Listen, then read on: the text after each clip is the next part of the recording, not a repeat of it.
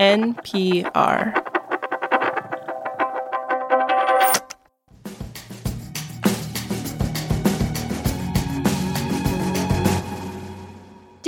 Woods. Waylon Wong. I am really excited because we have been wanting to do today's indicator episode for a long time. We have. It's not just for our awesome listeners, but from our listeners. That's right. Made, for, from, by, sort of.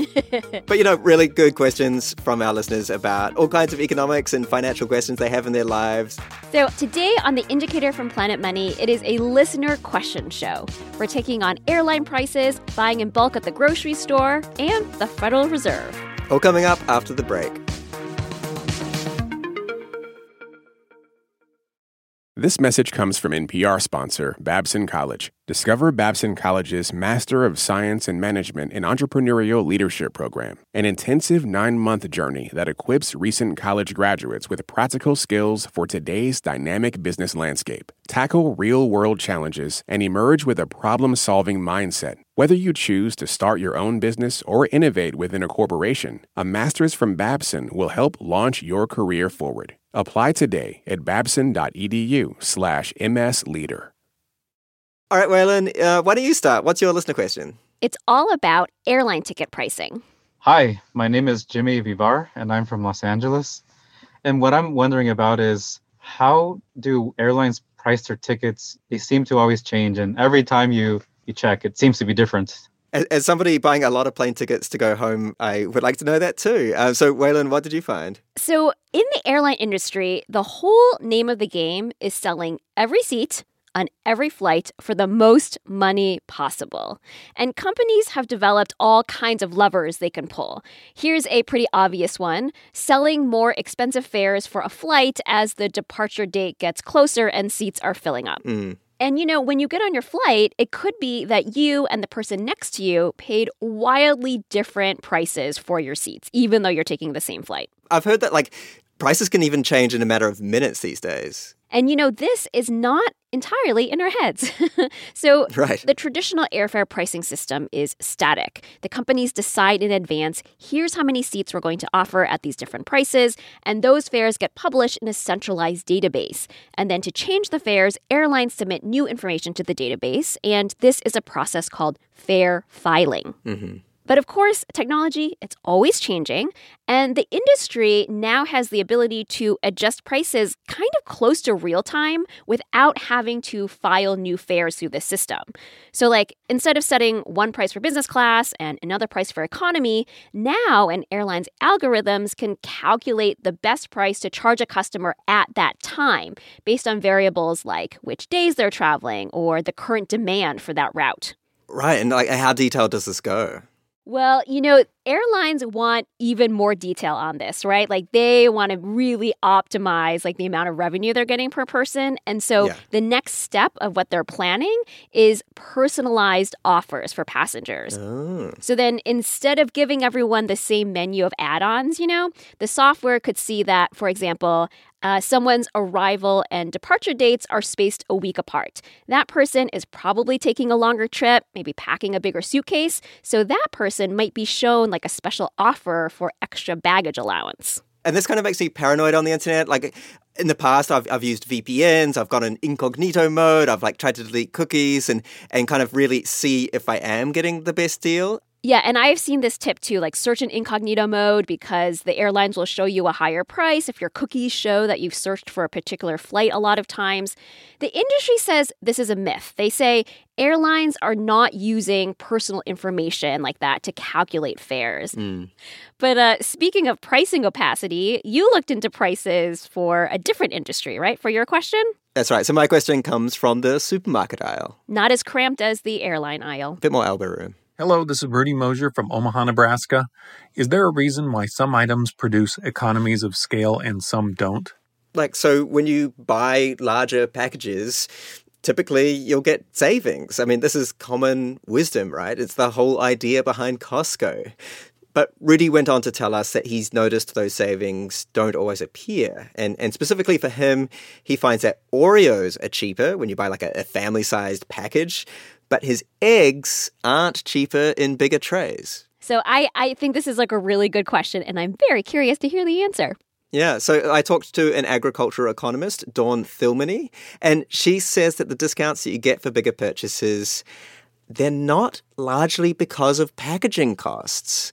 It's mostly just pricing strategies. Are you telling me this industry is also trying to maximize revenue from their customers, just like the airlines? Yeah, no, it turns out the food industry is the airlines of the ground. I'm going to be thinking about that metaphor for a while, Darian. Food manufacturers also love to charge different customers different prices if they can. I mean, why not? Why not charge people who are willing to pay through the nose? This is what economists call price discrimination. It's when companies charge more or less to different customers. So take Oreos. If you are a cookie lover with like a big family, you're going to get the family pack or the party pack. You know what a cookie should cost. You're a super consumer of Oreos. And also you can wait a couple of weeks for a good deal because you got some in storage. So you do end up getting a good deal per Oreo when you buy your family pack. But on the other hand, if you're a different type of customer, like a cookie dabbler, you might have an impulse buy.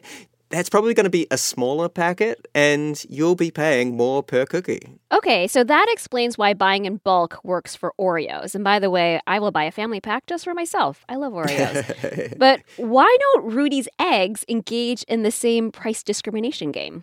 Well, sometimes they might, but it does not seem to be as common as for things like branded cookies. And there are a couple of reasons for this. Like, to do price discrimination, you need a bit of market power, like brand loyalty. And I don't know about you, but I can't really name the brands of the eggs that I buy. I mean, can you? No. I will buy kind of like whatever looks like somewhat humane and is on sale. Yeah. So there's not as much brand loyalty. And also, eggs are more perishable. Probably don't have an entire basement of eggs in storage like you might with cookies. So this whole idea of a price-sensitive shopper who might buy a lot of eggs doesn't work as much. All right. So no trying to break the Guinness World Record for the world's largest quiche. Use your eggs judiciously. And for our last listener question, we are going to bring on a very special guest, producer Nikki Willett. Welcome to the microphone. Hi, happy to be here. And Nikki, you took on our final question. It's about the Federal Reserve System, which is made up of 12 Federal Reserve districts that cover the U.S. Hi, I'm Dave from Chicago. It seems like the San Francisco Federal Reserve District covers more territory and experiences higher growth than, say, Cleveland or Philadelphia. Is there any thought at the Fed about shifting districts? So if you look at a map of the districts, they're not very evenly drawn. Like San Francisco somehow covers like almost all of Western America. Greedy San Francisco. Francisco. And Missouri actually is the seat of 2 different districts. And the reason actually dates back to when the Federal Reserve was established in 1913. Back then, the goal was to create a system of banks for banks to clear paper checks and provide coins, bank stuff. Mm-hmm. And the map of Fed districts they came up with basically matched up with the relationships banks already had, which had formed around railroad hubs because trains were the fastest way to move money around at the time. Okay, so that's how it used to be, but things have really changed a lot, right? Population shifts, there's new financial hubs. Well, the interesting thing is that there hasn't been that much shuffling, even with those big changes. I called another David Wheelock at the Federal Reserve Bank in St. Louis, and he says that's largely because each district has full-service branch offices with researchers collecting information and anecdotes about the economy in their area. So a business in a more far-flung part of the district can still have the ear of the Fed. And this information is coming in from all over the country to help guide monetary policy.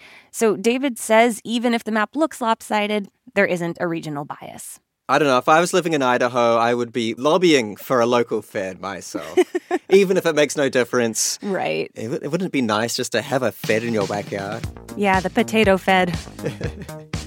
Well, thanks to David, Rudy, and Jimmy for all of your great questions. If you've got a burning economics question you'd like us to answer, please email us. We're indicator@npr.org and include your name and number. Again, that's indicator@npr.org. The show was produced by senior producer Viet Le with engineering by Maggie Luther. It was fact-checked by Sierra Juarez. Kate Concannon edits the show, and The Indicator is a production of NPR.